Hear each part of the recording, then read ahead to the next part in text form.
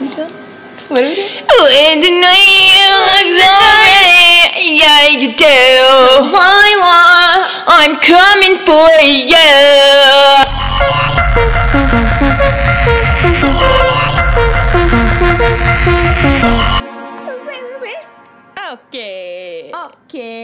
Okay. Shout out to Hannah and Jonathan for thinking that we've been announcing ourselves as Bi and gay. yeah.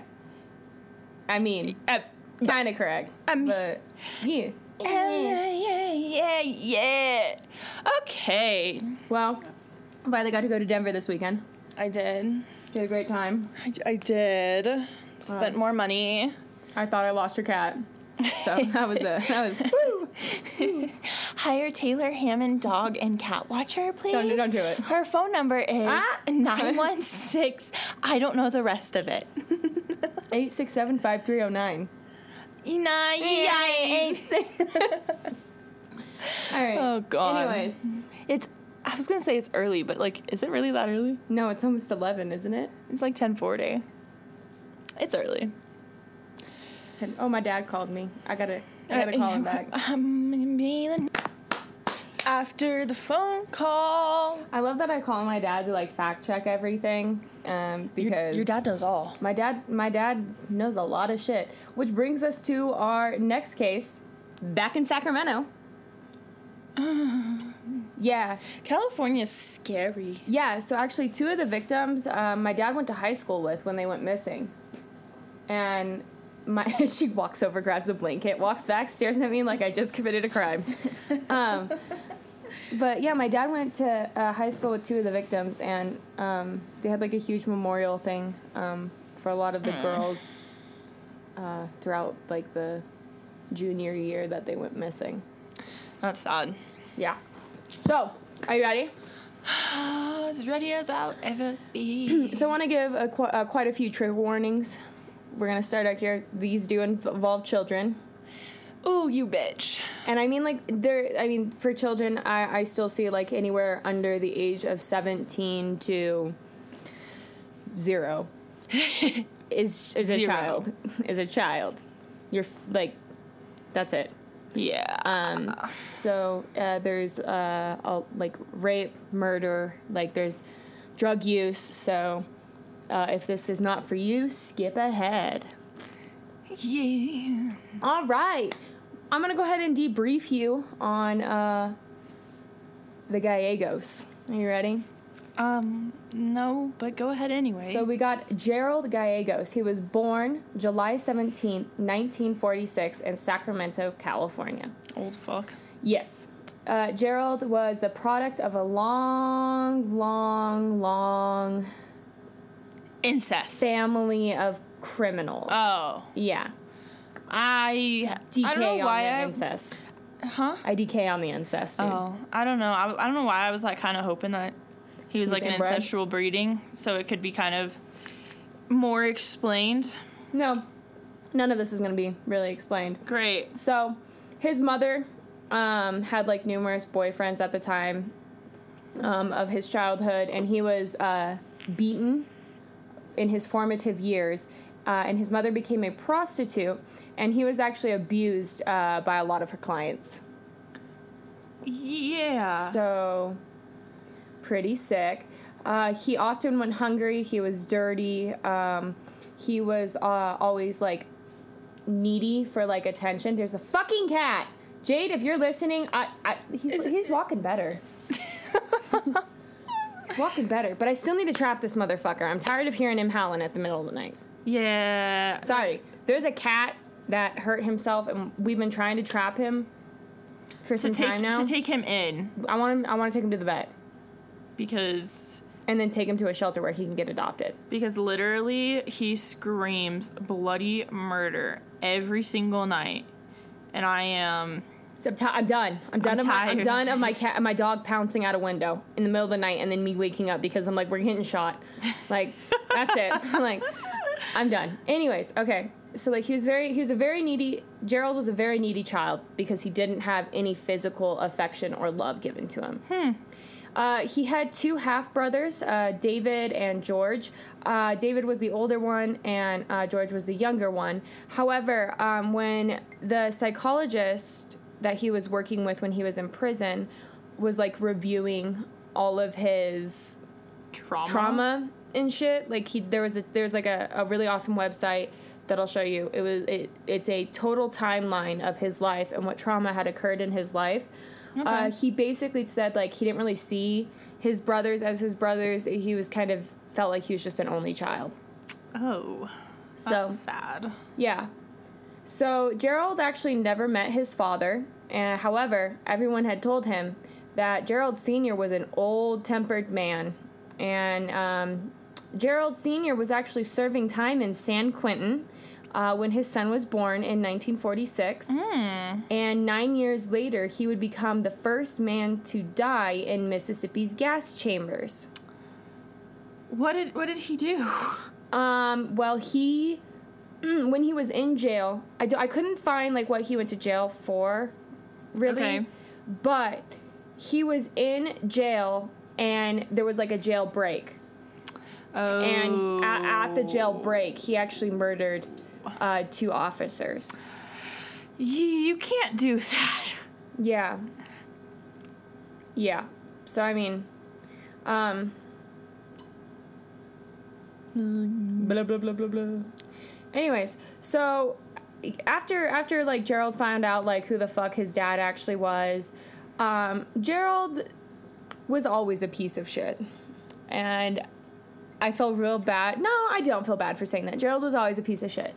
He had minor scrapes throughout his childhood, and we'll go over them a little bit. However, at the ripe age of 13, October 12th, 1958, he was charged with some crimes here for having sex with a 6-year-old. Oh. How old was he? 13. Oh. Yeah. Like, bud. No, honey, no. By the age of 32, he had been married 7 times, and twice to the same woman. Okay. Yeah. However, he had outstanding warrants for his arrest that included incest, rape, and sodomy. So he was incestual. Mm-hmm. And we'll go over how he was incestual here in a minute. Yeah. Do we have to? Buckle your shit up. Gerald's criminal record began at an early age, like I said. At the age of 12, he was placed in juvenile probation for burglary. And then he, quite literally, a year later, committed that act with a 6-year-old. And he was placed in a boys' school in 1959. I did try to look up, like, what boys' school he was, like, placed in, because I wanted to see if, while he was placed in that boys' school, if he was caused any additional trauma. You know? Yeah. I don't know if you listened to the Morbid podcast about Albert. But he was placed in a boys' school, and it wasn't great. Those nuns were fucking... I don't know. They should never. You should have never taken your sacred vows, if that's how you're gonna treat children. How you're gonna treat children. So, anyways, I'm gonna kind of skip down to Charlene. And when I say Charlene was a piece of shit, please remember I strongly say Charlene was a piece of shit. Like Charlene, Gerald had failed lovers, spouses, and was married to numerous women, but left when the money ran out. Oh. He also started sexually abusing his daughter. In September 27th, 1978, his daughter Sally... Wait, so Charlene's a man? No. But Charlene was also abused and throughout, like, her childhood. Oh. Well, not really through her childhood, but, like, Charlene just had, like, a really fucked, warped understanding of, like, how love should work. And so, like, she would marry men for their money and then dip on them. Okay. But Gerald started sexually abusing his daughter, Sally, when she was like 14 years old. And Sally actually came forward and was like, he molested me. Mm-hmm. And that's one brave young girl to step forward at the age of 14 and be like, no, that's not right. This isn't okay. I really want to emphasize how fucking awesome that is, because I know that there's a lot of young girls that probably are scared to come forward. Yeah. So Gerald never actually, like, divorced his ex-wife. So Charlene's marriage to him was never, like, legal. Okay. Because he was still married to his ex. So it was a spiritual wedding. It's a spiritual wedding. He was Cody Brown in spirit. Don't sue us. Sorry. She's saying hypothetically. Does that make sense? Yeah, sure. Why not? So, on September 10th, 1977, a month before her 21st birthday, Charlene met Gerald at a Sacramento poker club. The poker clubs. It's always the poker clubs. And you know, when I was talking to my dad, because I'm gonna do a spooky place podcast like with you pretty soon. A spooky place? Yeah, I'm gonna do it on a mental institution. I thought you would love that. Since we need to take a Grippy Socks vacation, we just can't afford one. I thought we could, like, live through the past. Live vicariously through others. Yeah. Yeah. And, like, their trauma.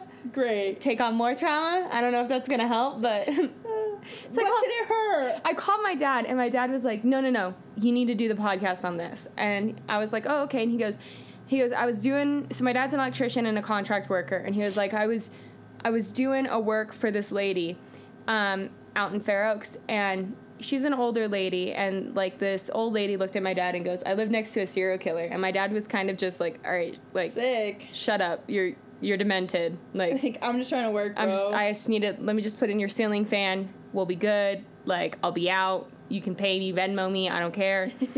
And, the old lady goes, no, I know. It sounds crazy. It sounds crazy. And he was like, look her up. Look up Charlene Gallegos. And my dad was like, all right, whatever. Like, this bitch is, like, whack. And he looked it up, and he was like, now I feel real bad for calling old people whack. And I'm like, you are old, but that's okay. Stop.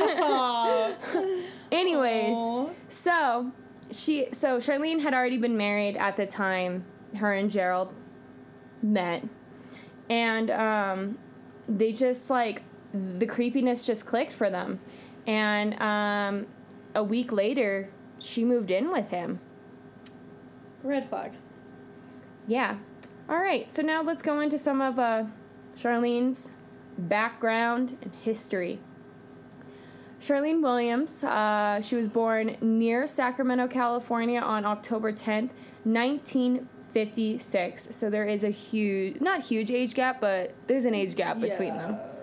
Her father was Charles, and was a respected entrepreneur who was vice president of a supermarket chain. So he had, like... Money. And his wife, Mercedes, often traveled as a business partner with him. So, like, they were just business partners and lovers and had a family together. Early school reports suggest that, like, Charlene was very quiet and shy, and she had great attendance. So Charlene's mother, Mercedes, was hurt badly in a car accident. And I'm going to stop right here and kind of laugh that the mom's name was Mercedes and she got into a car accident. But dun-dun-dun. God damn it. I hate... No offense to any Mercedes or Lamborghini. I'm going to name my kid Subaru. Okay, you're done. I just despise that name. I despise people naming their kids after cars? After cars. Are you saying that... Suki agrees. Suki, you gonna name your kid Ford F-150? Yeah. Say hell yeah, brother. Hey, Lord. Anyways, okay. I might have to pick her up real quick. So she wasn't put up. Taylor gave her a second chance. Yes. We shall see how this turns out. Yeah, strawberries, second chances. Pip, you don't like strawberries. You spit them out. Yeah, that's what I'm eating. Oh my gosh. Okay. So, sorry. So, Mercedes was hurt pretty bad in this car accident, and she stopped traveling with Charles. And at that time, Charlene took over her motherly duties and would often travel with her father on business trips. She was often, like, praised by, like, her father's clients for being, like, very intelligent, such a well-spoken child. Oh, that gives me the ickies. Yeah, when I read that, I was like, ooh, no, don't like that. But after high school, Charlene was taken by drugs and, like, bragged to friends about, and I don't like this at all. And the fact that you're bragging about it, I'm like, you are such a piece of shit. She would brag to her friends about sleeping with black people. Oh. And having black lovers. And I'm like, it's fine if that was her interest. Like, if she was like, I'm really into black guys, or, like, I really like black women. Like, I think it's just they're better lovers or whatever. That's their preference. Yeah. Like, that's cool. That's sick. But the way that she was doing it was, like, gross. As if it was, like, a consolation prize trophy. Yeah, if it was, like, a trophy. And I'm like, dude, like, you are whack. Like, you are whack. So Charlene eventually married a young, wealthy man who had a heroin addiction. Oh. Yeah. I don't like that. So, trigger warning here. He had claimed that Charlene was obsessed with lesbian sex and begged him to have a threesome with her and a prostitute. Okay. Yeah. She was also using, like, a very, like, copious amounts of drugs, and really stopped caring about her appearance, which, I mean, like, most tweakers do. Yeah. When you are spending all of your money on heroin, meth, whatever your drug of choices, like, you really just... don't give a fuck about anything. Yeah. They don't even care about their kids. Sorry. Sorry. Okay. Her first husband hated that Charlene's parents intervened in their relationship a lot, and so that's what he blamed their failed marriage on, and they got a divorce. Yeah. Charlene's next husband was a soldier who Charlene described as a mother's boy. Aren't most soldiers are? Listen, okay. In my experience, a lot of soldiers, Navy, Army, whatever the fuck, they are mama's boys because they're far away from everything and everyone that they've ever loved for so long. All the ones that I've been around haven't been mama's boys out of, like... I'm gonna suckle on my mom's tea, but, like, they just have mad respect for their moms. Yeah, like, well, that's my mama, bro. You know what I mean? Like, yeah. I've never met that side of them. I used to date a mama's boy. Me too. And that was not healthy. No. But he wasn't a soldier. Like, he wasn't a military man, but he would, like, expect me to, like, wash his underwear. Literally, I was just telling Kale about that the other day. Yeah, and I'm like... And his mom would expect me to bring him his food, do his laundry. Yeah. I'm like, no. Bitch! I'm like, that's funny, but, like, this is, like, a partnership. But anyways, she grew bored of him, and they got a divorce. And I'm like, bro, he's a soldier. What the fuck do you want? Like, his job is literally to never be home. Yeah. Like, it's his job. Yeah. To, like, prepare for war. He's U.S. property. Literally. U.S. property right there, honey. I don't know what you want. And I'm not saying that in a disrespectful way. I think all soldiers are important. For sure. And, like, I just, like, I'm saying she's an idiot for being like, I'm just bored, like... And honestly, bitch. I think a majority of...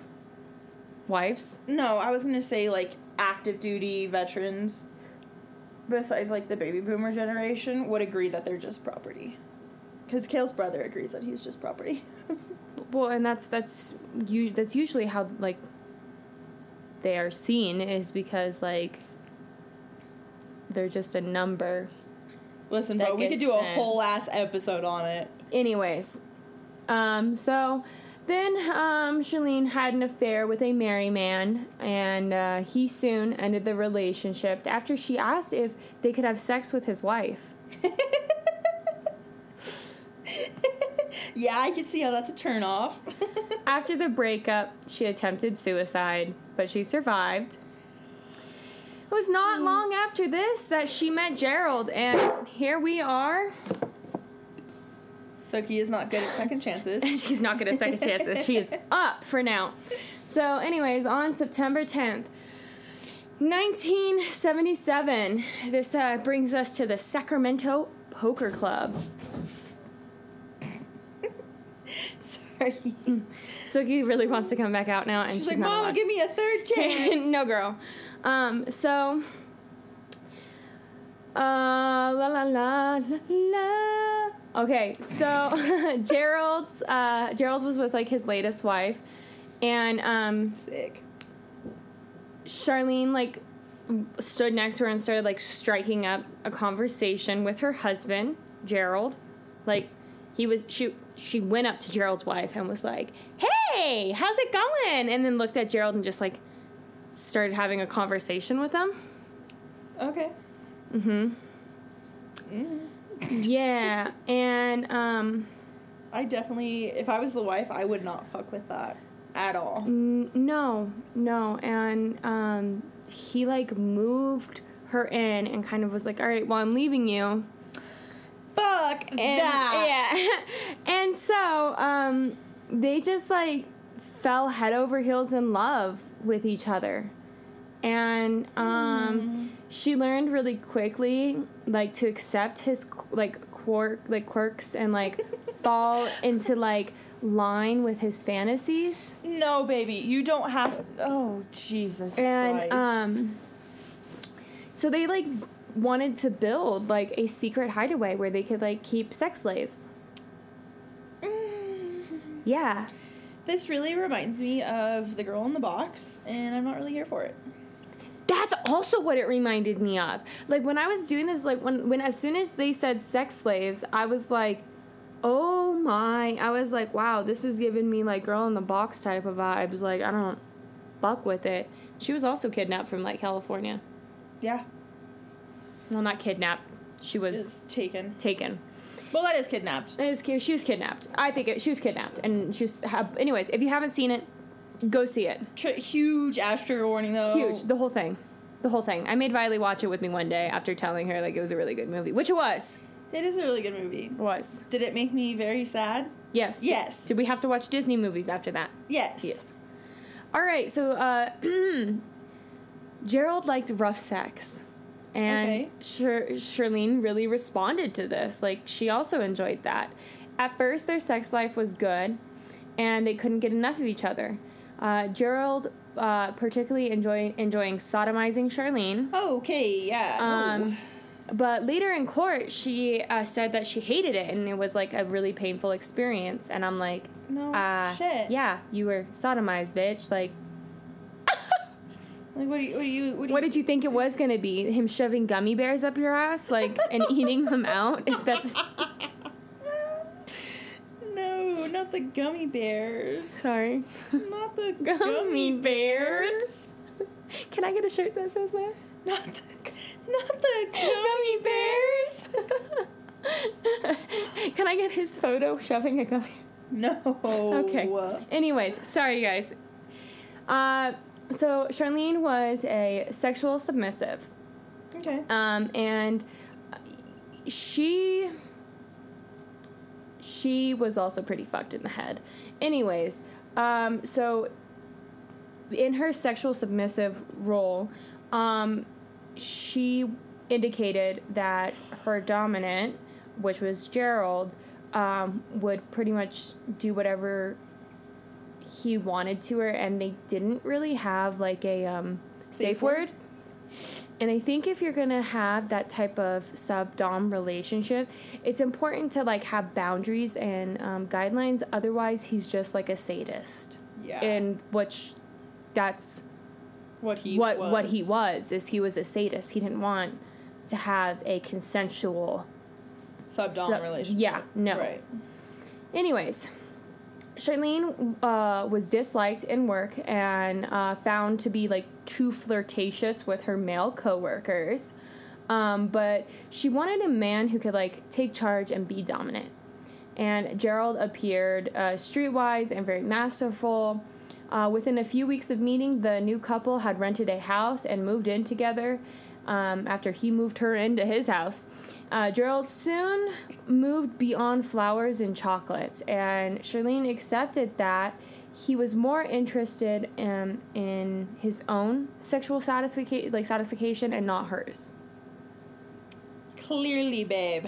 And Charlene was, like, fantasized, like, she, like, was, like, just completely smitten by his, like, machismo and, like, holistic fantasies. Like, he would sit with her and they would talk about, like, their illicit family, like, fantasies, not family, fantasies.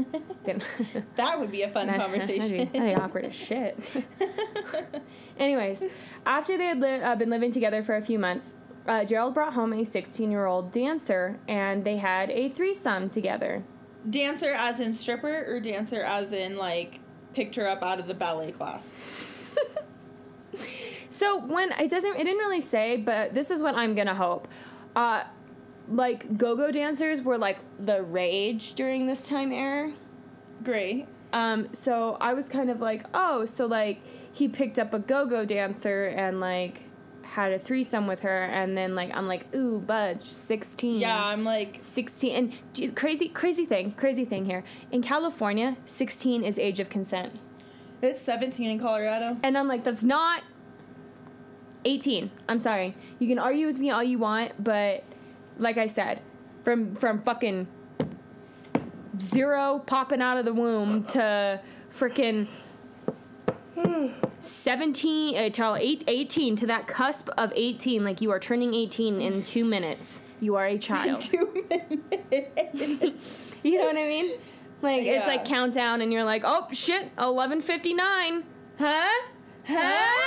Like, and still, even after 18, I have, like, older kids on my caseload who are over the age of 18, and I'm like, shut up, you're a fucking child. Like, She doesn't actually say that to them. no, I don't actually say that to them, but I think that because I'm just like, no, you're a child. Like, that doesn't happen. You're a child. Yeah. Does that make sense? Great. Yeah. All right. Anyways. But you still look at me like a child, too, so I feel like... Well, I mean, sometimes...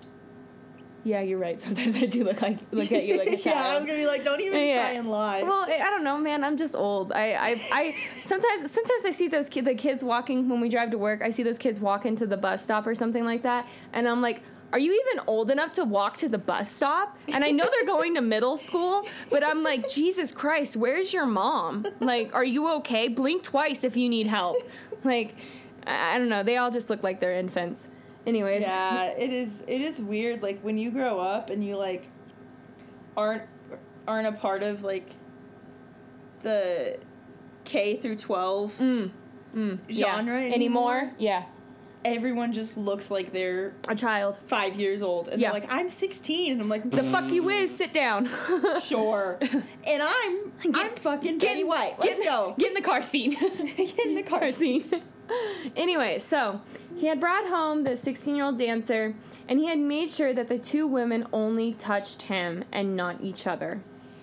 Ooh. After returning home from work, he found Charlene and the dancer in bed together, and he was so fucking pissed, he threw the girl out an open window. Oh. And then there's a cat outside. I'm sorry. I was like, is that it? Nope, not a cat. It's a black cat, though. Anyways, and then after throwing this 16-year-old girl out a fucking open window, he turned and fucking beat the shit out of Charlene. Oh, okay. Like... He then withheld sex from her, saying that he he had become impotent. Yeah, something like that. Impodian. That can't be right. I think it is Impotent. I know what you're trying to say, and that's all that matters, right? Yeah, his dick couldn't get hard. Jonathan, if you're listening and why are we referencing Jonathan? Well, because they listen to our podcast sometimes. So if they have the correct pronunciation, will you let me know at work, because like my brain's retarded, or Jade, one or the other. Let me know. Just hit a bitch up. Hit a bitch up. Don't email me through that though. On this state email, Taylor, it is actually pronounced.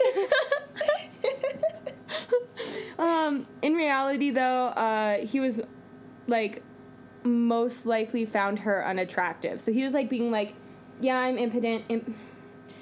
My dick can't get hard. It is as wet as a spaghetti noodle. And in reality, he did not find her attractive. But he found her attractive just fine like a couple of days ago. I know, but that's before she cheated on him and fucked a girl. Is that cheating, though? Is that cheating when, like, literally you had fucked both of them at the same time? Literally. Like, I don't understand. My brain's... We're not here anymore. In my opinion, it's not cheating. If you are agreeing to a consensual threesome, that's not cheating. And anyways, so here we are. Gerald soon sodomized his own 14-year-old daughter and her friend after this situation. And he did so with Charlene's knowledge. Are you getting chips? You're trying to be so quiet, and I love it. But I can hear the bag crinkling from a mile away. Oh, I'm sorry. So he's my brain went just numb thinking about this. He sodomized his own 14-year-old daughter and her friend. There was a lot of sources that were like, Charlene didn't know about it. She had no idea. The bitch knew about it. The bitch was in the home with him at the time. Yeah. She knew. How could you not know? Yeah. Like, don't even fucking... And again, right here it says, it is unclear if she was in the room, but she was in the same apartment as them. She was there.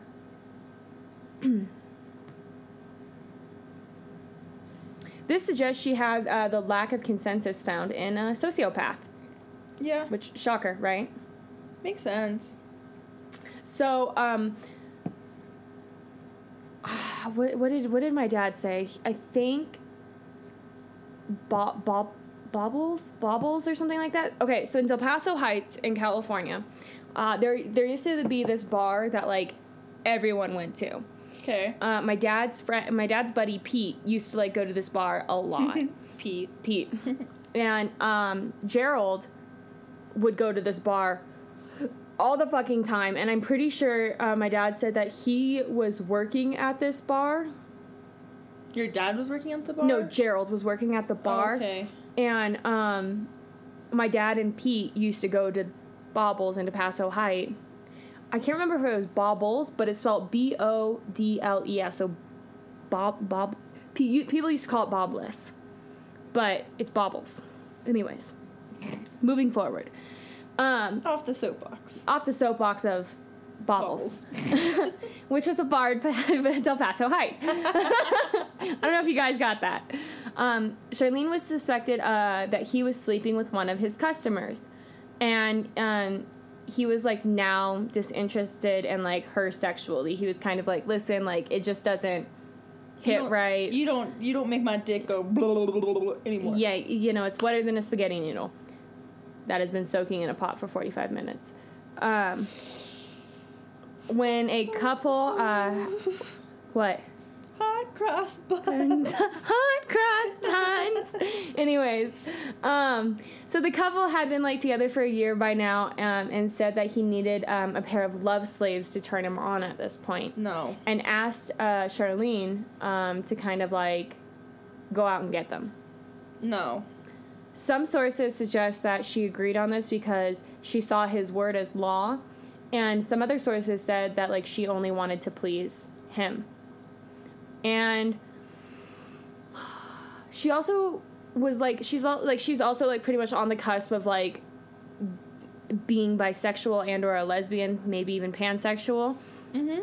And so she was kind of like, yeah, like, this is also gonna, like... Benefit me. And so she agreed to lure teenage victims to their deaths. And we'll get into it once we get to, like, the trial portion of all of this. But I get really pissed off for Charlene because, like, the whole time that the trial was going on, she was like, he made me, like, he abused me, like, I was so scared. Bitch, you had so many opportunities to be like, you're fucking whack. I am done. There's like 75 billion other people in this universe. I will find someone else. Yeah. Like, fuck you. And like, don't get us wrong. I understand how hard it is to leave in an abusive situation. Trust me, I understand it. But at the end of the day, when there are so many ample opportunities for you to leave where he's not going to come looking for you. Also, and here's my thing. This type of abusive relationship was way different from, like, not the normal, but, like, the physical, emotional, financial abuse that most of us are aware of, have experienced. Yeah. He was literally telling her to go kidnap teenagers so that they can use them as sex slaves. And, like, I wonder if there was, not to give the bitch any credit, but I wonder if there is some validity. You know what I'm saying?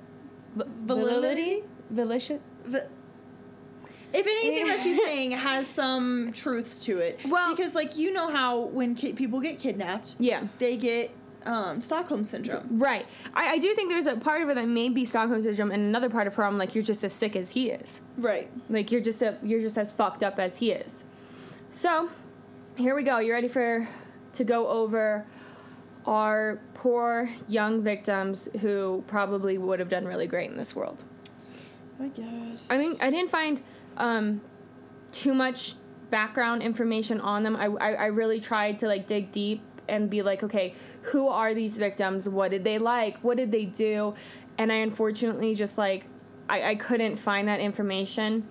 However, we have Rhonda Shuffler and we have Kippy Vaught. And those are the two girls that my dad went to high school with. They went to Cordova High in Rancho Cordova. And Rhonda Shuffler was born February 12th, 1961 in Bakersfield, California. Kippy Vaught was born, and how cute is that name? I'm sorry, but, like, Kippy? Yeah, that is like, cute. I'm sorry, but that's adorable. I love that. Kippy Vaught was born December 10th, 1961 in Claremore, Oklahoma. On September 11th, 1978, the two teenagers, 17-year-old Rhonda and 16-year-old Kippy, disappeared from a Sacramento mall. Charlene lured them into her nearby van. Do you know what Charlene went up to these girls and said? What? Hey, are you gals interested in, like, smoking some pot? You want to go smoke some pot in my boyfriend's van? And, like, it's the 70s, so, like, all I can think is, at that time and in that situation, and again, I hate it when it said, well, it was, like, of the time. Yeah. When, like, serial killers like this are, like, alive and well, and I'm like, looking back, I'm sure hindsight's 20/20, and we're like, no fucking way. But I can imagine, like, if, like, I was a 16-year-old kid and someone came up to me and was like, hey, you want to go smoke some pot? I'd be like, yeah, I do, actually. Sounds lit. Where are we going? Your house? See, I'm the exact opposite. I would be like, fuck no, what the hell? But I also, like... I remember taking a joint from some dude at a party. Taylor. And me and my girlfriend smoked it, and I'm pretty sure it was laced with coke. Taylor. Yeah. So, like, I didn't say I was the smartest teenager. Like, I put myself in a lot of death situations, and I'm proud of you for being smart. See, I just... And here's the thing is, like, I grew up when... And, like, when I was growing... Right when I was, like, hitting middle school, late elementary school, a lot of girls went missing right around my town. Yeah. And so I think that just kind of was like... It instilled fear into you. Yeah. Because you saw it on the news. You heard your parents talk about it. Like, yeah. And, like, this was back before, like... People talked about it at school. Oh, my God, did you hear, like, Kimberly's missing? Like, that kind of thing. Yeah, and, like, nobody had aux cords. So, like, all you would listen to on the radio is, like... 16 minutes of news and then like 6 minutes of songs and then back to news. So that's all that you would hear is about the kids that were missing. Yeah. So Charlene lured them to the van, and the couple abducted them. Gerald used his handgun to threaten the girls, tied them up. Gerald then repeatedly raped the 2 victims throughout the night in Baxter, California. Gerald and Charlene sexually abused and raped Rhonda and Kippy throughout the night, and the next day, they drove to Slough House. I don't know where the fuck that is. I'm from California, and I've fucking never heard of that place. I'm like, what? Like, where Gerald and Rhonda and Kippy got out of the van. He made the girls walk into a field. And, like, the field kind of, like, you know how, like, you go onto the side of the road and it has, like, the dip? Yeah. Okay. Where you crashed your car that one time? Excuse me? We're talking about Kippy and Rhonda here. We ain't talking about me. I hear you. I understand what you're talking about. Bitch. So they got out of the van, and he made them walk out into the middle of, like, the field and, like, beyond into the ditch, where he hit Kippy with a tire iron and then swung it around and hit Rhonda. And then finally, he was like, he shot the girls each one time in the head with a .25 caliber pistol.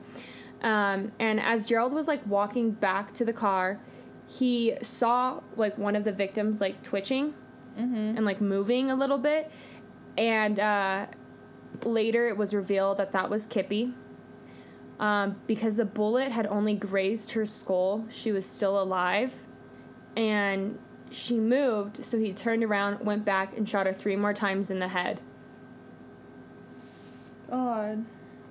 Later on, like, during the trial, according to evidence, like, it was brought up and stated, like, it was for a fact that Charlene and Gerald each bit different breasts. Like, they took a bite. What? Bit their breast on one of the victims. So, like, Charlene took one victim, bit all over her titties, took the other victim, bit all over hers, and then Charlene bragged to one of her cellmates about how ecstatic how just amazing she felt after kidnapping, raping, and killing these girls.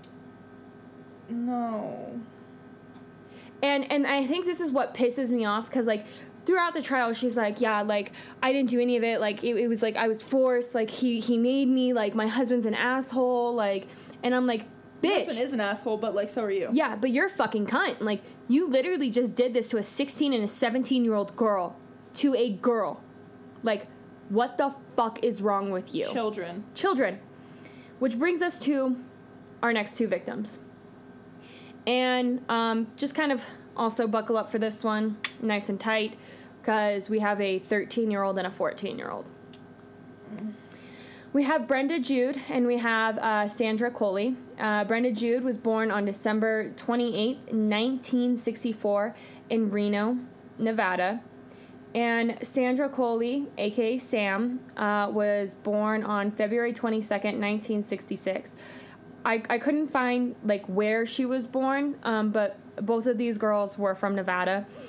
And you'll see throughout this case, there's a lot of crossover between Nevada and California. A lot. Because there's a highway, I can't remember what highway it is, but that goes, like, from California up to Reno. And I remember as a kid one time, my dad was talking, we were on our way to Reno, and my dad was talking to me and one of my friends, I think it was Cheyenne, we were in the car, we were driving, and he goes, yeah, 2 sick-ass, like, fucking serial killers way back in, like, the 70s and 80s would drop the bodies off through there on their way to Reno. Yeah. So, on June 24th, 1979, 14-year-old Brenda and 13-year-old Sandra were abducted from the I'm gonna fucking kill this county fair.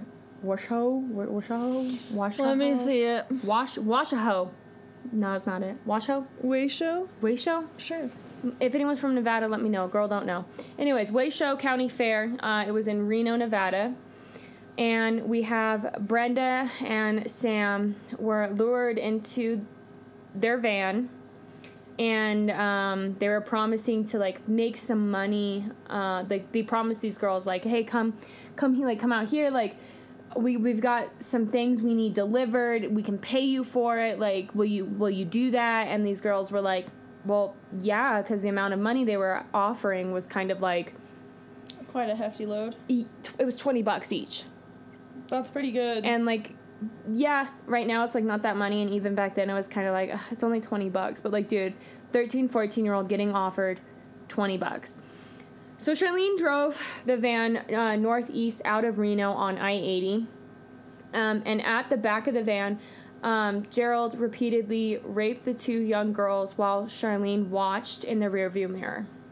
Charlene parked the van in a desolated area, which is now known as the Humboldt Stink.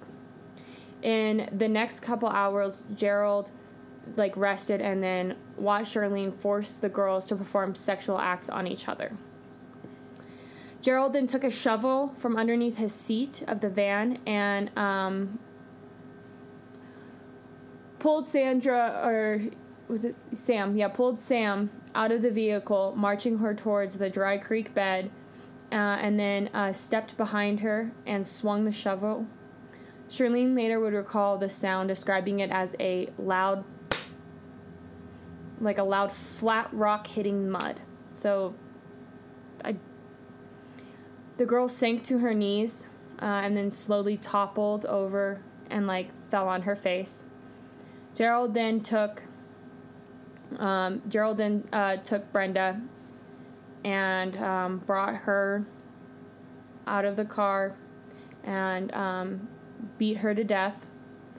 He dug a deep hole, and the girls were naked when they were dumped into the shallow grave. And he placed a rock over the grave and left them. Their remains were not discovered until November 1999. Jesus. By a tractor operator. The teenage girls were listed as runaways for 4 years until Charlene confessed to their murders during the 1982 trial. So these girls, they weren't even counting these girls as victims of them. They were just oh, they're so young, they probably just ran away. And later, 20 years later, their remains were found, and it was discovered that they were dead, upon examining their bodies and their skeletal remains, that they were beaten to death with a shovel or a hammer. And Charlene did testify to this in court years prior. There was, when these bodies were found, they had no idea who these girls were. And so they were like, you know what? Let's do some DNA testing to confirm who these young ladies are. And they did DNA testing, and it was confirmed that these were the girls. And it was just kind of one of those things where the families kind of always had hope that they were just runaways, they're gonna come home. And so I think this for the family was very hard. Yeah, I mean I couldn't imagine having hope that one day my daughter would come home and them being hey, we found their remains, and they were actually victims. Our next two victims are Stacy Reddick and Karen Twiggs. Stacy was born on April 19th, 1963 in Carson City, Nevada. Karen Twiggs was born on January 19th, 1963 in Sacramento, California. On April 24th, 1980, Gerald woke up and told his wife, "I want a girl. Get up." After driving around the Sacramento suburbs, he spotted two girls, 17-year-old Karen Twiggs and 17-year-old Stacy. They were coming out of a bookstore near Sunrise Mall. And, like, when I first read Sunrise Mall, my heart just, like, sank to my ass because that's the mall that I always went to as a kid. Really? That was the mall. Like, if you were in between, so that goes Rancho Cordova, Fair Oaks, and then, like, a little bit past Fair Oaks, you get to, like, Citrus Heights and stuff like that. The Sunrise Mall was between Fair Oaks and Citrus Heights, and it was, like, literally, like, a 15-minute drive. And I, like, that was the place. Like, our parents would drop us off there, we'd hang out, we'd go shopping, like, these girls were at Sunrise Mall. They were just at a bookstore, and Charlene approached the girls and asked them if they wanted to go smoke some weed in her van. The girls followed her back to the van, where Gerald was waiting for them with a Magnum pistol. I have no idea what the fuck that is, but he's waiting with them for a gun. He commanded Charlene to drive and ordered the girls to undress. Gerald took turns, trigger, warning. Gerald took turns raping and sexually assaulting them. After he was, like, done, he had Charlene drive to a secluded area in Nevada. And which I'm sitting here thinking, like, okay, so he was at the Sunrise Mall assaulting them, and they were driving to Nevada. That's like an hour and a half drive. Really? I mean, to get to from there to like Reno, that's about like a 2-hour drive. So like, yeah, I know you'll hit the border pretty quick, and a lot of that area is secluded. So I mean, it was probably only like a 45 minute drive for him to hit that Reno border or Nevada border. I apologize. And he led the girls one at a time into the woods, carrying a hammer and a shovel. He first forced Charlene to dig the graves. And she claimed that she saw movement, and Gerald insisted that they were good and dead. Similarly, as Sam and Brenda, these girls were found not until a few months later in July, and they were sexually abused and bludgeoned to death. And right before this, a few months before this, he had bought, it was like they did statistic analysis and data on like how many guns of the same making were bought in that area. Mm-hmm. Bought in that area. And there was only 33 buyers that bought a Magnum like that. So they were able to kind of like rule out a lot of people. That's cool. Or not cool, but like it's cool that they thought about like, yeah, hey, like how many people actually have bought a gun like this, because that's a very like specific make of a gun. Yeah. Well, and during this time he lost another job, and he just really started gambling quite a bit. Like he just kind of wasn't very good with money, and so he just started gambling. And at this time, he had as many affairs as he could have, and he had a relationship with Evelyn Smith, which is another lady that I chose to kind of not dive into. Yeah, because I'm sure after this, she was probably like, the fuck? Which brings us to our next victim, Linda Aguilera, and her birthday is, bless you. Thank you. Her birthday is February 28th, 1959, and she was born in Clarkston, Washington. On June 7th, 1980, while traveling down the highway, Gerald and Charlene spotted a lone woman hitchhiking, 21-year-old Linda Aguilera, who was 4 months pregnant at the time. The young woman took the couple's offer for a ride and got in the van. Charlene drove, and Gerald pointed his gun at him, his Magnum that he just bought, at this pregnant woman. And after a short drive, he raped Linda, beat her with a rock, then made certain that she was dead and by strangling her lifeless body. During the autopsy, it was revealed that she was still alive when he buried her. No. Oh, baby. And a lot of people debate, like, if it was 10 victims or 11 victims because she was pregnant. And here we go with the pro-choice, yeah, I was pro-life. like, are we getting into this? And I would say that it was 10 victims. That's just my personal opinion. It was 10 victims. It's very unfortunate that she was pregnant, but she was only 4 months pregnant, so. See, and this is where I get kind of, like, confused because, like, if it was a wanted pregnancy... It was wanted. I see it as 11 victims, you know what I mean? Yeah. Or at least, what was it called? Fucking... Something about killing an unborn child, but it needs to be after a certain amount of months, and it was right around the 3 to 4 month mark that would be classified in. Yeah. As if it was, like, if the mother was murdered. Right. Yeah, I mean, I don't know. I'm not going to touch on it because that's another podcast that we could go... Balls deep in, and I don't have the energy for that.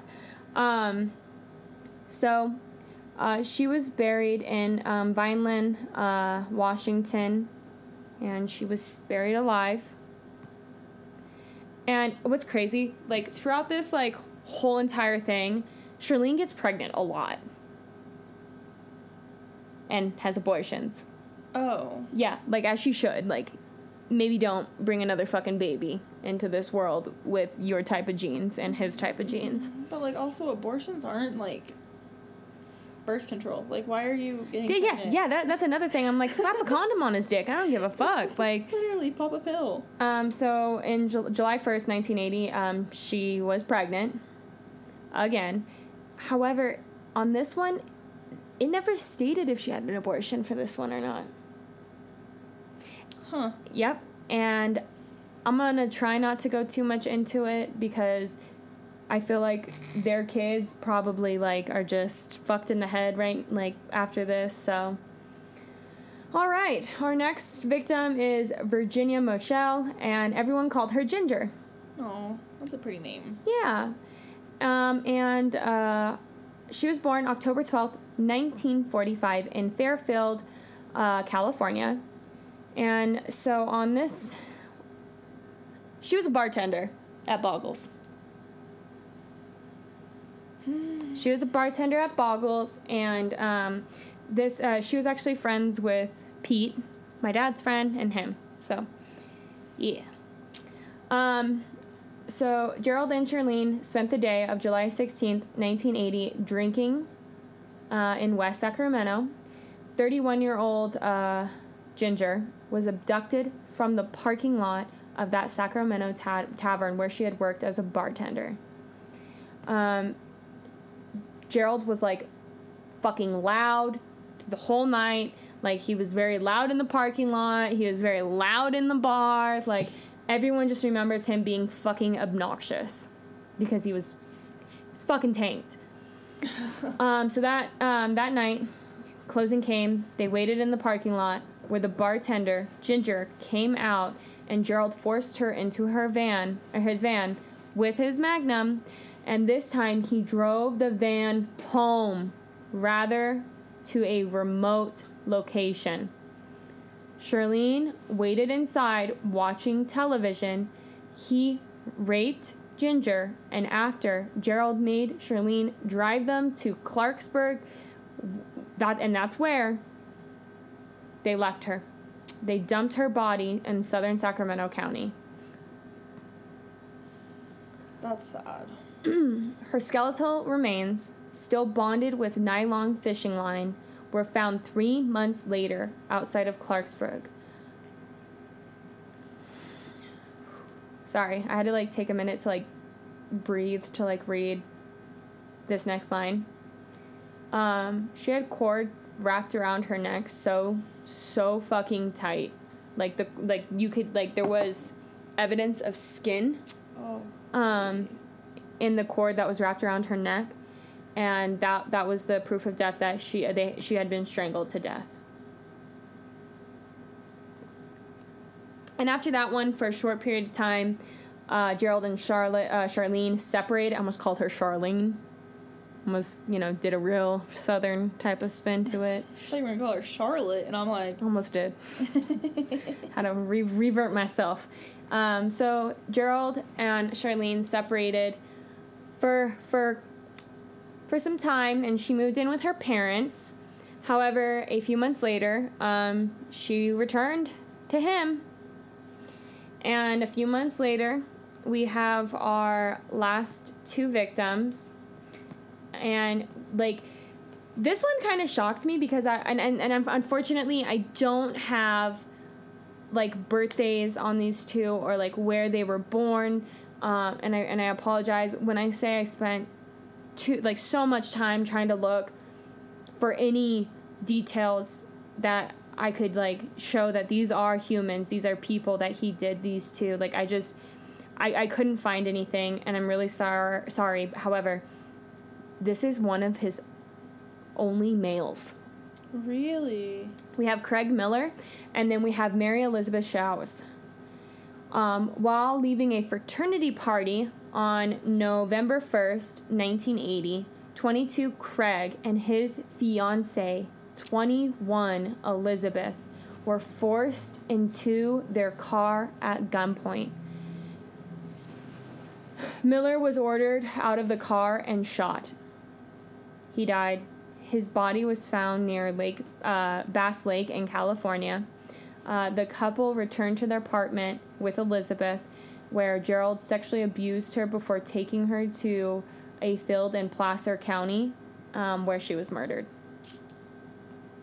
And that was a lot at once right there. So now I'm going to review it again and kind of break it down a little bit slower, because I was kind of in shock. I was like, wow, what balls to not only grab a woman but a man at the same time. Yeah. I was like, they're just not giving a fuck no more. Mm-mm. So they were leaving the fraternity party, and they were standing on the side of the street. Craig and Mary were standing on the side of the street, and in his most brazen attempt, Gerald got out of the car and walked right up to them, pulled out his gun, pointed it at the couple's face, told them, get in the car. Unfortunately for Gerald, friends of the young couple saw them do this, wrote down their license plate, what type of vehicle it was, and they drove off. Gerald commanded Craig to get out of the car. The young man was shot, and Gerald then got back into his car, and there was some description. However, I don't know if it was true because, like, we weren't there, but it was said that Gerald had the young man walk in front of his car, and the young man looked up through the windscreen and just, like, dead stared his fiancée in the eyes. And kind of his fiancée just looked at him back in horror, and Gerald fired 2 shots at Craig's head, and he dropped, and he left his lifeless body on the ground. Gerald got back into the vehicle and ordered Charlene to drive to their apartment. Once they were there, Gerald I hate how in this, like, when I was looking for research, they called a lot of the victims sex slaves. Mm-mm. And I was kind of just like, no, They were victims. They had names. Like, these women had names. Yeah. He took Mary Elizabeth, who was 21 years old, had a fiance, into the bedroom, raped her for hours on end, and then ordered Charlene to drive to a rural area. And once we were there, ordered Mary Elizabeth to get out of the car, and he shot her 3 times point blank range. Yeah. So, you might ask, wait a minute, you said they're friends. This couple's friends saw them and took down information. You're right. And guess what? They turned that shit over to the cops almost immediately. Almost immediately. And there was another friend, Andy, who had witnessed this kid kidnapping. Not only did he witness the fucking kidnapping, he witnessed Gerald shoot Craig in the head. Yeah. And Andy, at this time, gave police the license plate and description of both of these fucking assholes, of both Gerald and Charlene, and said, this is what they look like. On November 17th, 1980, they were arrested. Fucking finally. They were arrested. However, Charlene's parents were wiring them money and to get them out of jail. To get them bonded. Why? Yep. To get them bonded. Oh, let's get into the trial. Getting through the trial, getting through the investigation now. You ready? No. This is where I think I get the most frustrated, because I'm like, what the fuck? I'm like, all of this happened. 11 for sake of that baby was 4 months old, or 4, like, whatever, in the tummy of that person. There was 11 victims. Okay, 10 to 11 victims. Charlene struck a deal with law enforcement. This motherfucking bitch struck a deal with law enforcement. How? Money talks. Her family had money. And she rolled over like a fucking dog and gave these, like, basically played the martyr. Was like, no, I didn't do anything. He made me. He put a gun to my head. And it's like, no, baby. No. It took a while for prosecutors to, like, arrange for her, like, plea guilty to the murders of Craig, Mary Beth. In exchange for her plea, her testimony against Gerald, she was given a sentence of 16 years and 8 months, which was the minimum time to which she could be sentenced in California for first-degree murder. That's it? That's it? Oh, baby. She didn't spend 16 years in prison at all. Of course not. She spent 12. She spent 12 fucking years in prison. We'll get to that in a minute, though. So, she struck... Because, you have to remember, we have 2 states here. We have Nevada and California. She just pled guilty in California for Craig and for Mary Elizabeth's murder. Okay? Right. We still have all those bodies in Nevada. So, this cunt struck a similar deal with Nevada authorities, pleading guilty to the second-degree murder of Karen Twiggs and Stacy. Because you have to remember, at this time, there was a few bodies unaccounted for. Right. Because they were missing.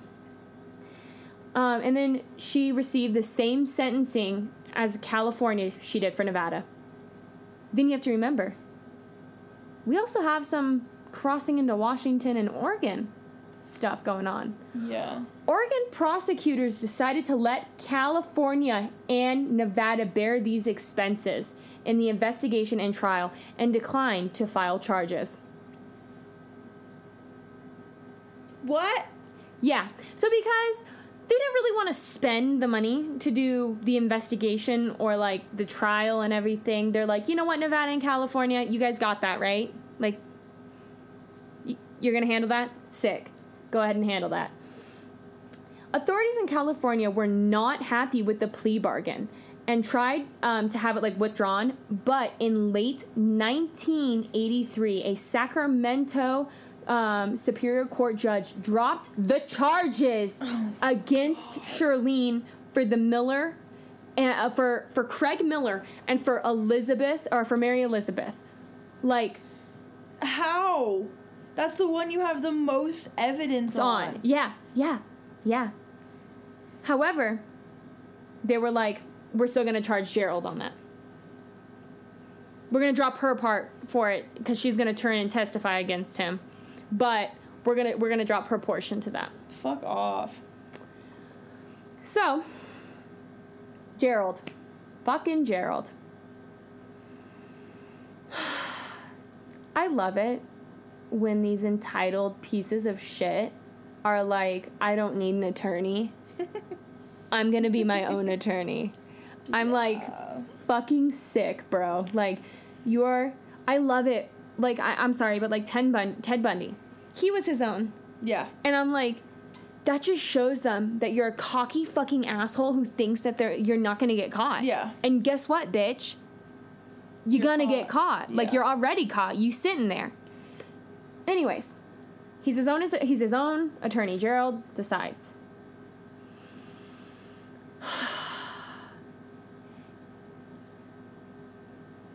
In his opening statement that he made, he completely, like, he was a fucking asshole about it and was pretty much like, do I look like a killer to you? Yes. Could I have, like, you know how they do that type of thing? Yeah. And he spun this whole fucking tale. However, little did this stupid asshole know he was, like, further, like, damaging his own case and credibility. And he was like, yeah. Oh, sorry. Jay just texted me. No, you want to text her back? Sorry. Okay, so he was, like, damaging his own case and his own credibility.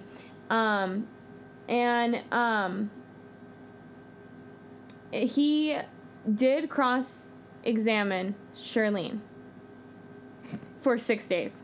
6 days. Oh my God. They allowed this asshole to cross-examine Charlene for 6 fucking days. And I'm like, I don't understand. Wait. They weren't actually legally married, though, right? No. Oh, okay.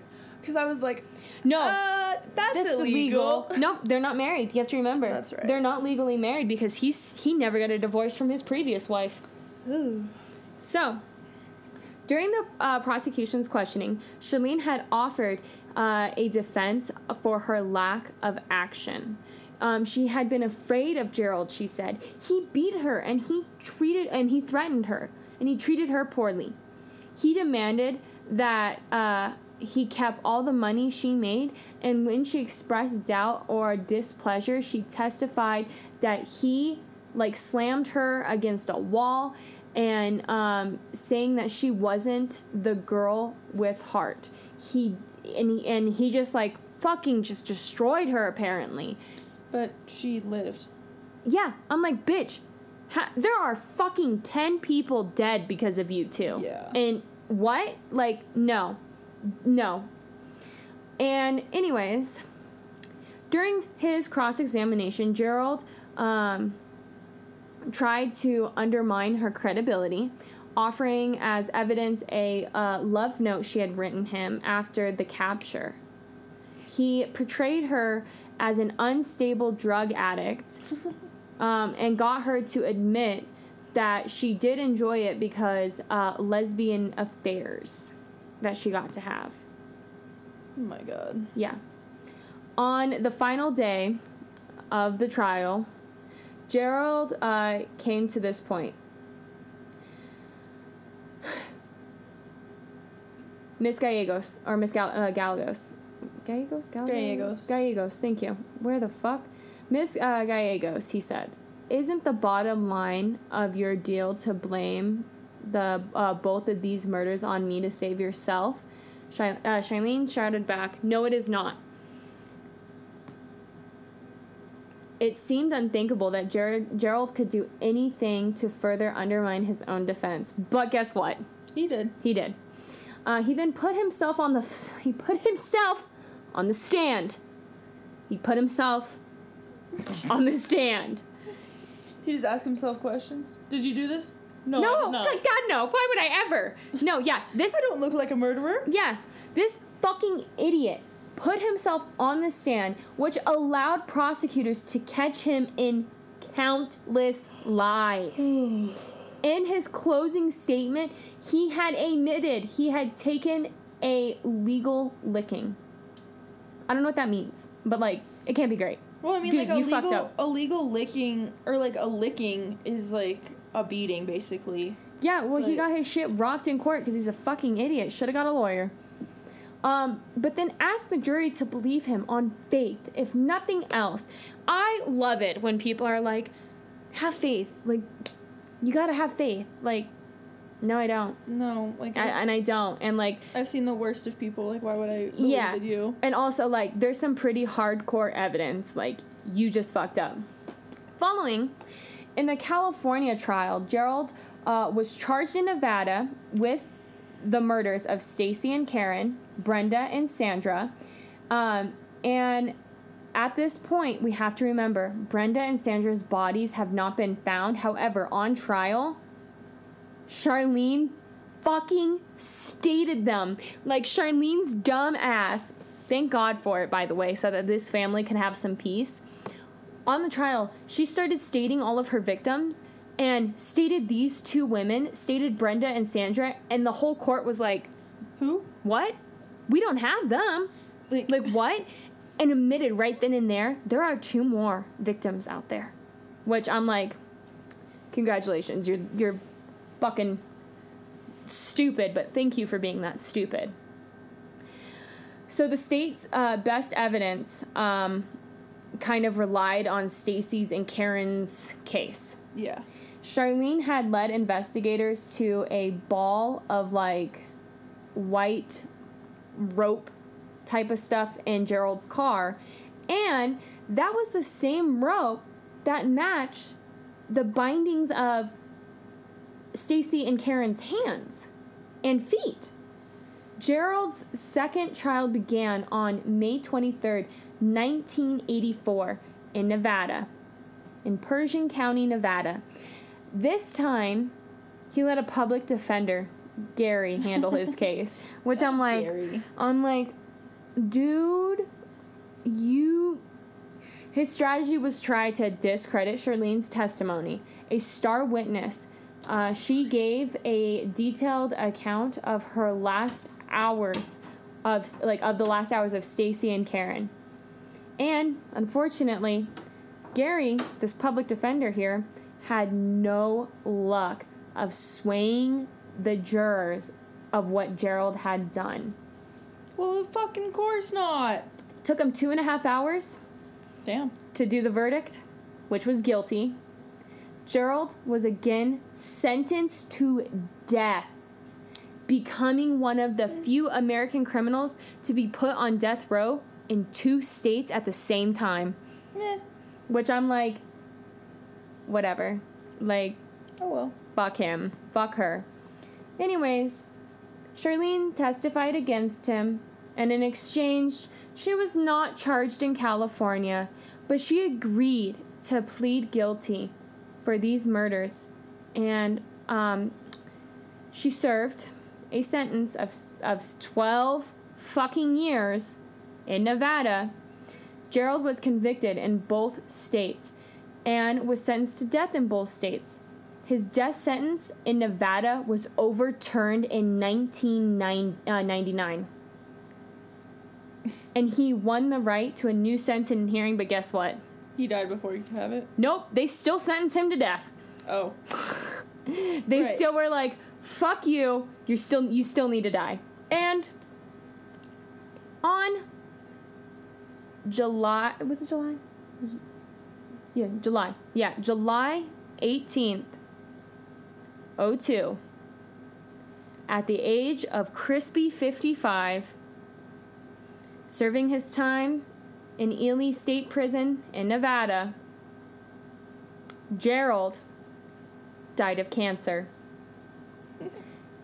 Can I please tell you what type of cancer he had? Anal cancer? He had rectum cancer, he had liver cancer, and he had lung cancer. And the fucking prison refused to treat him, so he died in pain. Severe pain.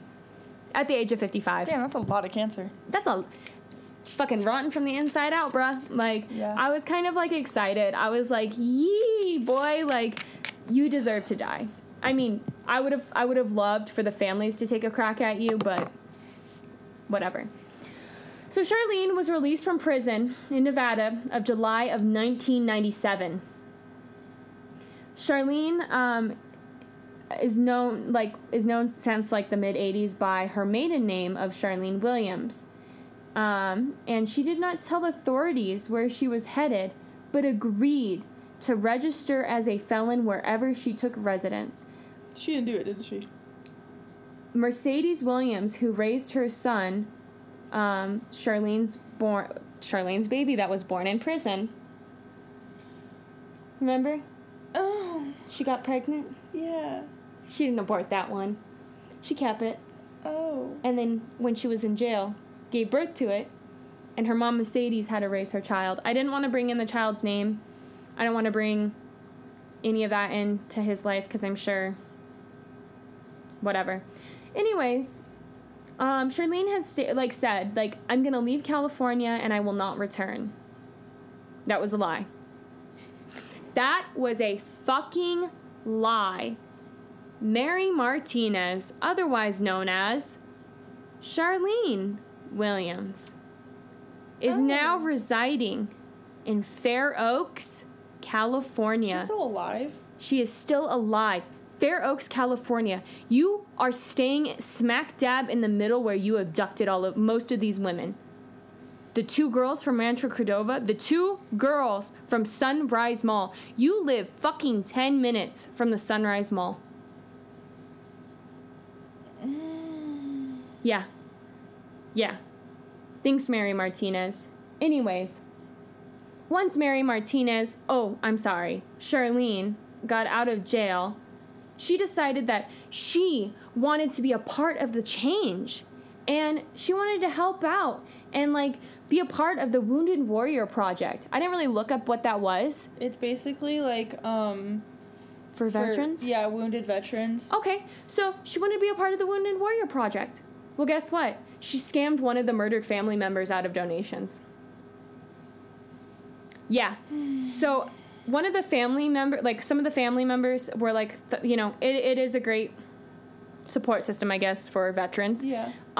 So they were donating to Charlene, and she fucking scammed them out of money, out of their donations for this project. What? How fucking evil can you be?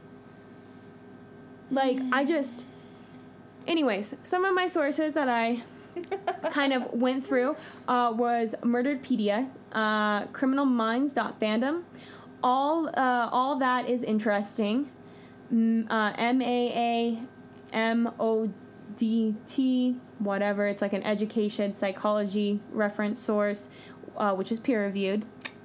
Again, another source from All That Is Interesting. And Las Vegas Sun, and then also Jamie Hammond was a lot of my reference because he knew a lot of this case. Thanks, Dad. But yeah, so, what pieces of shit, am I right? God damn. And, I was talking to my dad because my dad was, again, talking to this elderly lady, trying to get her shit fixed, and she was like, yeah, I live right next to a murderer.